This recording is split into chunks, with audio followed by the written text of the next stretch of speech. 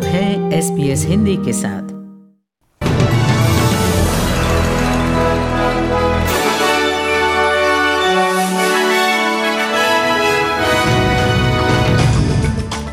SBS Hindi पर शाम 5 बजे सुनिए गौरव वैष्णव के साथ मुख्य समाचार। साउथ ऑस्ट्रेलिया में कोविड-19 के प्रतिबंधों पर मिलेगी और ज़्यादा छूट। विक्टोरिया में फिर आए एक दिन में 17 मामले। और भारत में प्रतिबंधों के बीच प्रसिद्ध जगन्नाथ यात्रा की शुरुआत।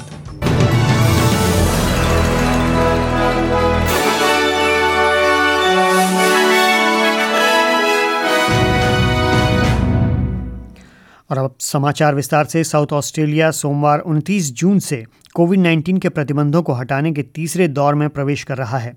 अभी तक यहां लागू नियम के तहत 4 वर्ग मीटर में महज एक ही शख्स को रहने की अनुमति थी। अब इसे आधा यानी कि 2 वर्ग मीटर किया जा रहा है। इससे राज्य भर में कई स्थानों में और संस्थानों में लोगों की जो संख्या है वो बढ़ जाएगी, लेकिन सीमा पर मजबूत नीतियां बनी रहेंगी। सीमाबंदी को सख्ती से लागू करने के लिए विक्टोरिया की सीमा पर अतिरिक्त पुलिस बल तैनात किए जाएंगे। प्रीमियर स्टीवन मार्शन का कहना है कि किसी बड़े आयोजन को करने और नाइट क्लबों जैसे ज़्यादा जोखिम वाली जगहों को खोलने की अनुमति भी जल्द ही दी जा सकती है, लेकिन ये तभी किया जाएगा जबकि स्वास्थ्य अधिकारियों द्वारा एक व्यापक कोविड-19 प्रबंधन की योजना को मंजूरी मिल जाएगी। We are recognising that we have done very well. We want to lift the restrictions and get people back to work, but we're going to do it in a way which is not going to jeopardise the great gains that we've already made here in South Australia.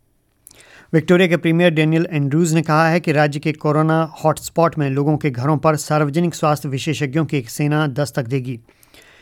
ये व्यवस्था उन इलाकों में कई नए मामलों के सामने आने के बाद की गई है। पिछले 24 घंटों में विक्टोरिया में 17 नए मामले दर्ज किए गए हैं। इस दौरान 2 स्कूलों को भी गहन सफाई के लिए बंद किया गया है। प्रीमियर एंड्रूज ने विक्टोरिया के सभी लोगों से आह्वान किया है कि अगर वो बीमार महसूस कर रहे हैं तो तुरंत अपना परीक्षण करवाएं। This is still with us. This is not over. And I know and understand that so many Victorians, perhaps all Victorians, want this to be over.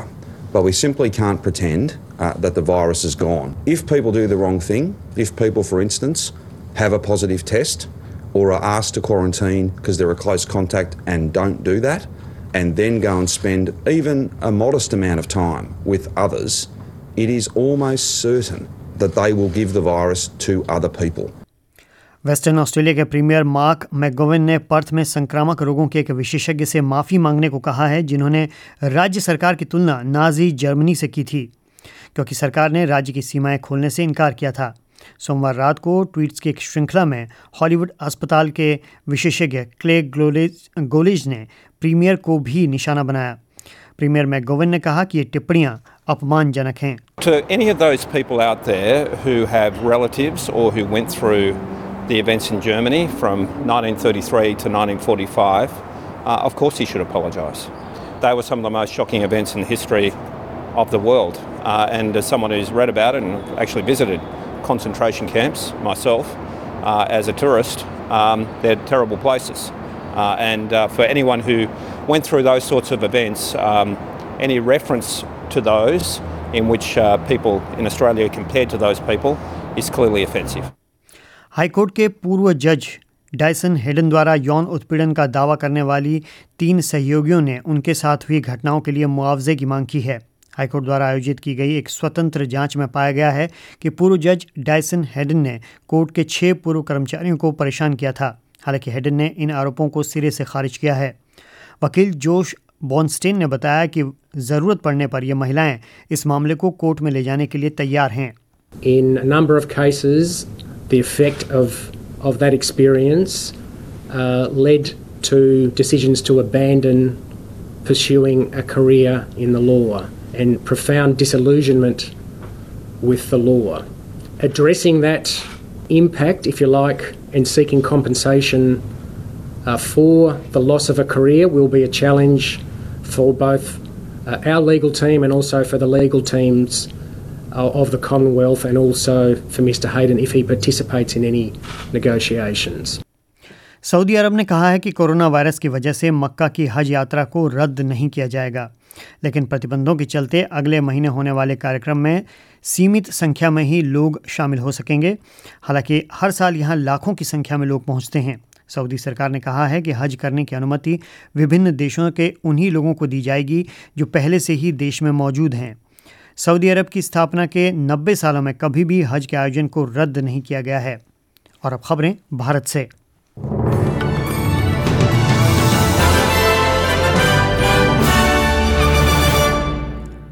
मंगलवार की सुबह तक भारत में 24 घंटों के भीतर कोविड-19 के 14,933 नए मामले सामने आए हैं और इसी के साथ संक्रमितों की तादाद 4,40,000 के पार पहुंच गई है। देश में अब कोरोना संक्रमण के कुल मामलों की संख्या 4,40,215 हो गई है। अब तक 2,48,190 लोग इस वायरस से उबर चुके हैं। वहीं अब तक 14,011 लोगों की मौत हुई है। अगर पिछले 24 घंटों की बात करें तो 14,933 नए मामले सामने आए हैं और इन 24 घंटों में 312 लोगों की मौत हुई है। फिलहाल भारत में कोरोना का रिकवरी रेट 56.37% चल रहा है। ओडिशा के सुप्रसिद्ध पुरी के भगवान जगन्नाथ की रथ यात्रा मंगलवार को शुरू हो गई है, लेकिन ये यात्रा इतिहास में पहली बार है जबकि धार्मिक यात्रा में श्रद्धालु हिस्सा नहीं ले रहे हैं। इस बार कोरोना वायरस के चलते लागू लॉकडाउन के तहत सोशल डिस्टेंसिंग नियमों को देखते हुए श्रद्धालुओं को इस यात्रा में हिस्सा लेने की मनाही है। इसके अलावा ऐसा पहली बार हुआ है जब यात्रा पर रोक लगाने के लिए सुप्रीम कोर्ट में सुनवाई हुई है। सुप्रीम कोर्ट ने बीते 18 जून को इस यात्रा पर रोक लगा दी थी, लेकिन सोमवार को हुई सुनवाई में इसे सशर्त मंजूरी दे दी गई थी। उधर गुजरात के मुख्यमंत्री विजय रूपाणी ने कहा है कि क्योंकि सुप्रीम कोर्ट ने पुरी में जगन्नाथ यात्रा के कुछ शर्तों के साथ आयोजन की अनुमति दे दी है, इसलिए उनकी सरकार भी अहमदाबाद में जगन्नाथ यात्रा की अनुमति के लिए गुजरात हाईकोर्ट का रुख कर रही है। जो नामदार हाईकोर्ट रिस्ट्रिक्शन तय करे उस मुताबिक गुजरात में भी अहमदाबाद में भी यात्रा की अनुमति मिले, उस तरीके की याचिका अभी एडवोकेट जनरल नामदार हाईकोर्ट के समक्ष कर रहे हैं। दूसरी ओर हरिद्वार में साल 2021 के महाकुंभ के आयोजन पर उत्तराखंड के मुख्यमंत्री ने कहा है कि अभी काफ़ी वक्त है और कोरोना वायरस को लेकर आगे क्या परिस्थितियां होंगी ये कहा नहीं जा सकता। उन्होंने कहा कि प्रशासन कुंभ की तैयारी कर रहा है, लेकिन कुंभ के आयोजन पर फैसला अखाड़ा परिषद के साथ फरवरी माह में ही लिया जाएगा। जो कुंभ के लिए जो विकास के काम होने हैं वो काम हो रहे हैं, उन पर लगातार काम चल रहा है, उनकी मॉनिटरिंग हो रही है। हमारी तैयारी कुंभ की है कि हम कुंभ करेंगे, लेकिन हालात देश काल परिस्थितियाँ क्या बनती हैं, क्योंकि अभी एक लंबा समय लगभग 7-8 महीने का समय है, तो हालातों को देखते हुए अखाड़ा परिषद ने ये सजेस्ट किया है कि हमको फरवरी में ही इस पर निर्णय लेना चाहिए। पंजाब के साइकिल उद्योग ने कहा है कि अगर सरकार उन्हें सहयोग दे तो वो पूरी तरह से चीन की मदद के बिना पूरे भारत के लिए साइकिल बना सकते हैं। A1 साइकिल के प्रबंध निदेशक ओमकार सिंह पाहवा ने कहा कि भारत में एलॉय की साइकिलों के लिए विदेशी सामान की ज़रूरत होती है, जबकि स्टील की साइकिल देश में ही बन रही हैं। उन्होंने कहा कि सरकार एलॉय पार्ट्स के लिए उद्योग लगाने में मदद करे तो चीन पर निर्भरता बिल्कुल ख़त्म हो सकती है। तो साइकिल में खाली एक स्टील निप्पल ही है जो हम चाइना से इंपोर्ट कर रहे हैं, तो वो भी अगर ऐसी गवर्नमेंट कुछ रिस्ट्रिक्शन लगा रही है या कह रही है तो यहाँ की इंडस्ट्री जो है अगर वो चाहे तो वो स्टेनलेस स्टील की निप्पल भी यहाँ बन सकती है और अलॉय के फ्रेम भी यहाँ बन सकते हैं अगर गवर्नमेंट साथ दे। अमेरिकी राष्ट्रपति डोनाल्ड ट्रंप ने अपनी सरकार को H1B वीज़ा सिस्टम में सुधार करने और योग्यता आधारित आव्रजन की दिशा में आगे बढ़ने का निर्देश दिया है। व्हाइट हाउस के अधिकारियों ने यह बात कही।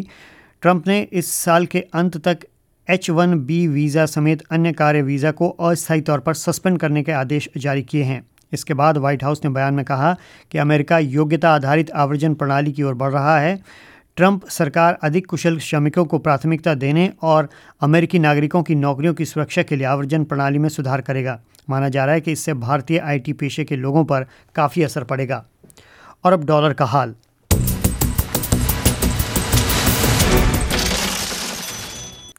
आज यानी मंगलवार को यह खबर लिखे जाने तक एक ऑस्ट्रेलियन डॉलर की भारतीय रुपयों में कीमत 52 रुपये 40 पैसे और अमेरिकी डॉलर की तुलना में एक ऑस्ट्रेलियन डॉलर की कीमत 69 सेंट्स थी। और अब खबरें खेल के मैदान से।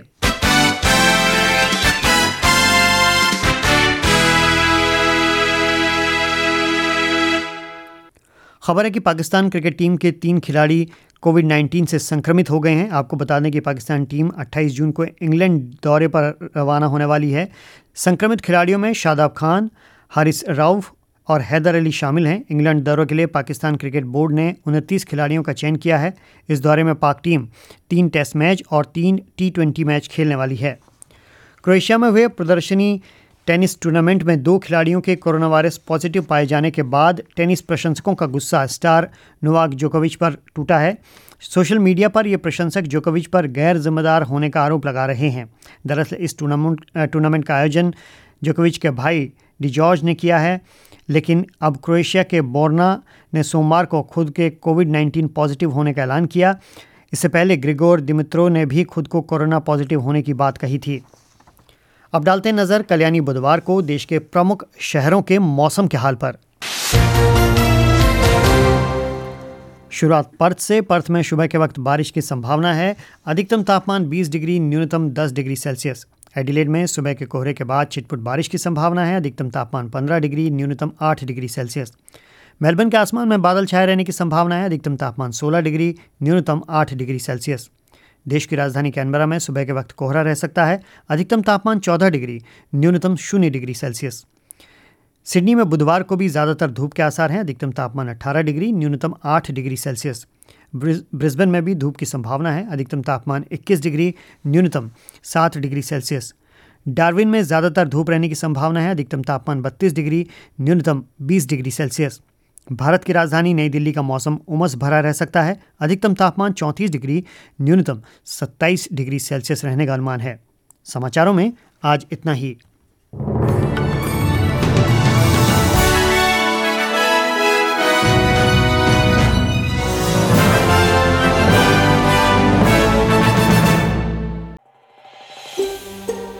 ऐसी ही और कहानियां सुनना चाहते हैं? Apple podcast, Google podcast, Spotify या फिर जहां आप पॉडकास्ट सुनते हैं वहां हम हैं।